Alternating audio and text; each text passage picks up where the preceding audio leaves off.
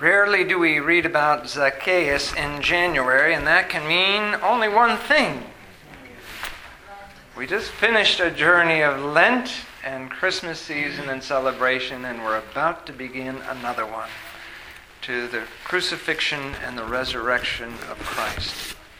And this is a joyous time of year for Orthodox Christians. Our liturgical calendar gets very full at this time of year. There's lots to do.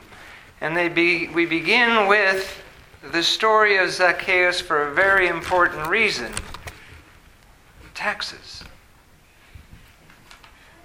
The Jews didn't used to have to pay taxes. It was something that was instituted in David, the time of King David, during the time, of course, when they were under the Pharaoh. They were the tax source. They were slave labor. They didn't pay taxes. And then when they went out into the desert, they wandered in the desert and God provided for them. But then when Joshua went to conquer Jericho, they were taking over the land of the Canaanites.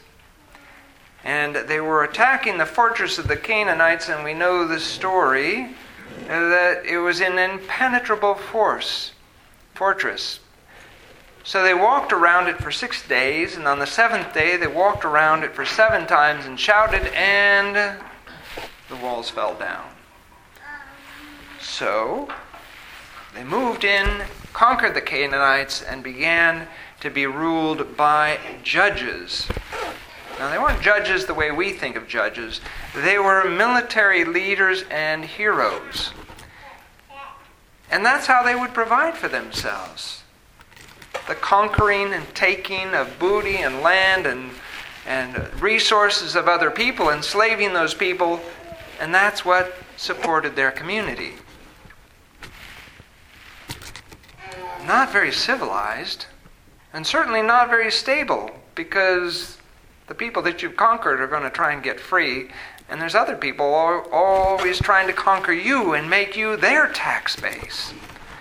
So when they decided they wanted a monarchy, like other groups, and they got their first king, Saul, they began to institute a tax base, and it started in late King David's reign.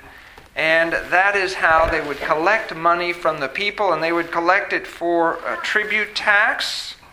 They would collect a customs tax, which was based on consumption, and they would collect a toll tax, which was a road tax.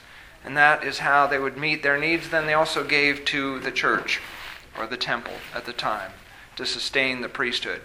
So taxes have been around a long time. Well, why is all this important? Christ uses Zacchaeus as an illustration for us because he was a tax collector.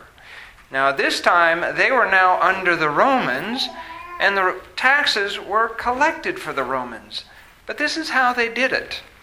They put out for bid how many people would want to bid to collect a certain amount of tax. And people would compete for that bid, saying, oh, I can collect that amount, or I could collect more. So they'd put in a bid. Now, it was always a risk because you may not raise that amount of money. And then it would have to come out of your own pocket. So tax collectors were not very popular people because they would squeeze you for as much as they could, number one, to meet their obligation to the Roman government, and then number two, because they got what was left over.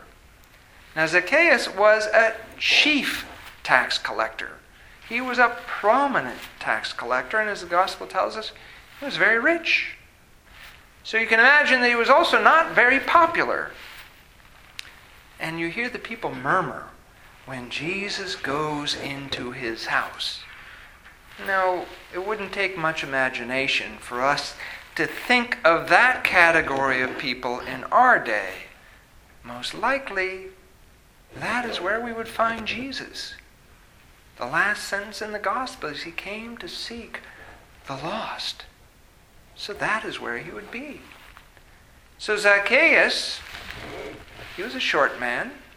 He was a short Jewish tax collector. Does that give you a picture? And he climbs up a tree and he anticipates Jesus. And Jesus sees him and calls him by name.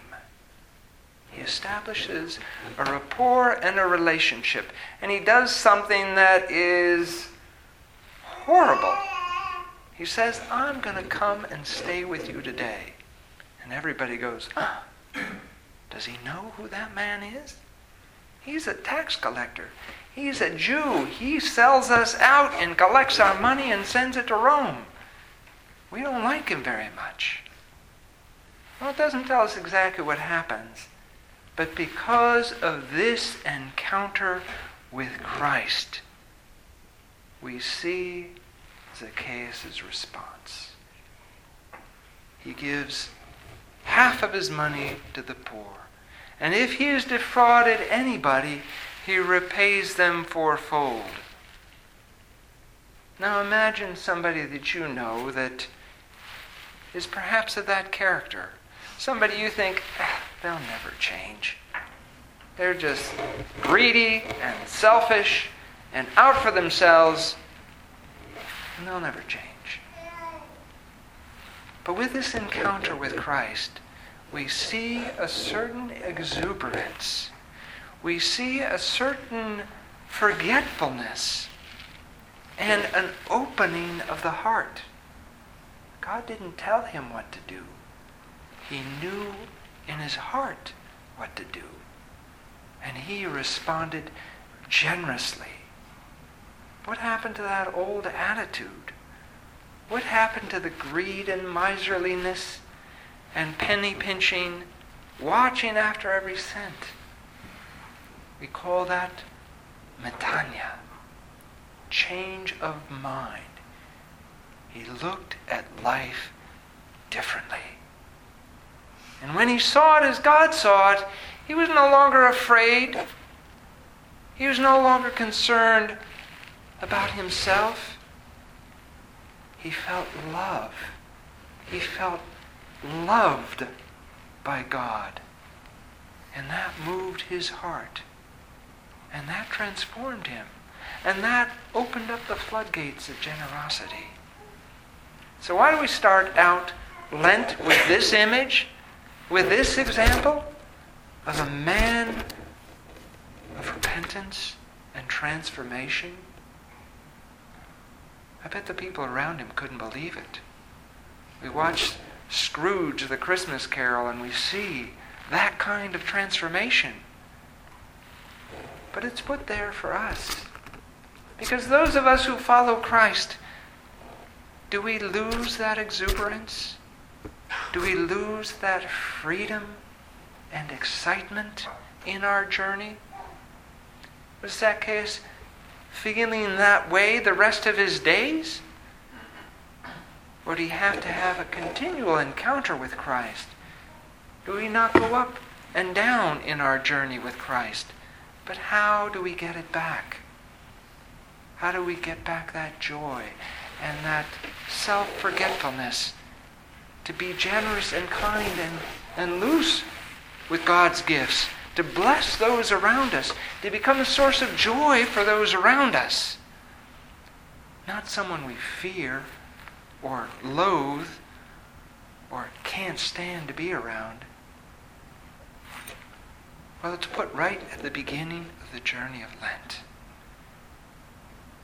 And what's coming is askesis, spiritual exercise, spiritual discipline, not as a legalistic form of punishment, but as an opportunity to refocus ourselves, to become forgetful of our body's needs, to return to living in that joy and exuberance, to be ready at any moment to give away half of our goods and repay those we've defrauded fourfold. That's a response of love to being loved, to someone who has felt deeply moved in their soul. And sometimes we get a little too familiar, and familiarity can breed contempt. and we can lose that vitality. So the church has placed this there for our benefit, to let us know the next Triodion, the 3 odes leading up to Clean Monday, are a period. Get ready. Prepare yourself. That kind of joy is what God wants us to come to church with. That kind of joy is what God wants us to take out into the world, to show other people, to show what transformation looks like. We don't want to be just happy, joyful people when we're trying to invite somebody to church. We want to be happy, joyful people when we're in line paying bills, or we're in line buying groceries, or somebody cuts us off in traffic, or someone gives us a dirty look in the office and hurts us. That's when we need to have that exuberance, and that's why we need spiritual boot camp, to be ready at every moment to testify to God's salvation in us. In the name of the Father, and of the Son, and of the Holy Spirit. Amen.